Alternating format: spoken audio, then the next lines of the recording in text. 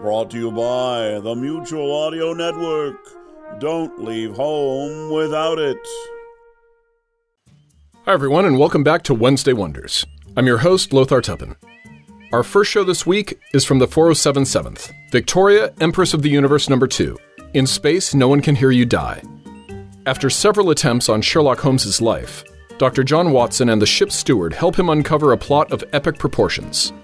New enemies and new allies arrive on the scene while perils and mysteries increase as the Britannia speeds towards Mars. Our second show is Ace Galaxy, the destiny of Special Agent Ace Galaxy number 6. Cairo, the sometimes floating dog. All beings throughout the known and unknown universe are put into great peril because of a small clerical error at the giant book of destiny. This is part 6 of 6. And our last show is from Mutual's very own Pete Lutz and the Narada Radio Company with Pulppourri Theater, Season 2, Episode 3, Carpin. Set in 1938, it's a contemporary retelling of the classic Wandering Jew story, with an anti-war theme. Despite the age of the tale, the message is still timely today. Thanks for listening and subscribing here on the Mutual Audio Network, where we listen and imagine together.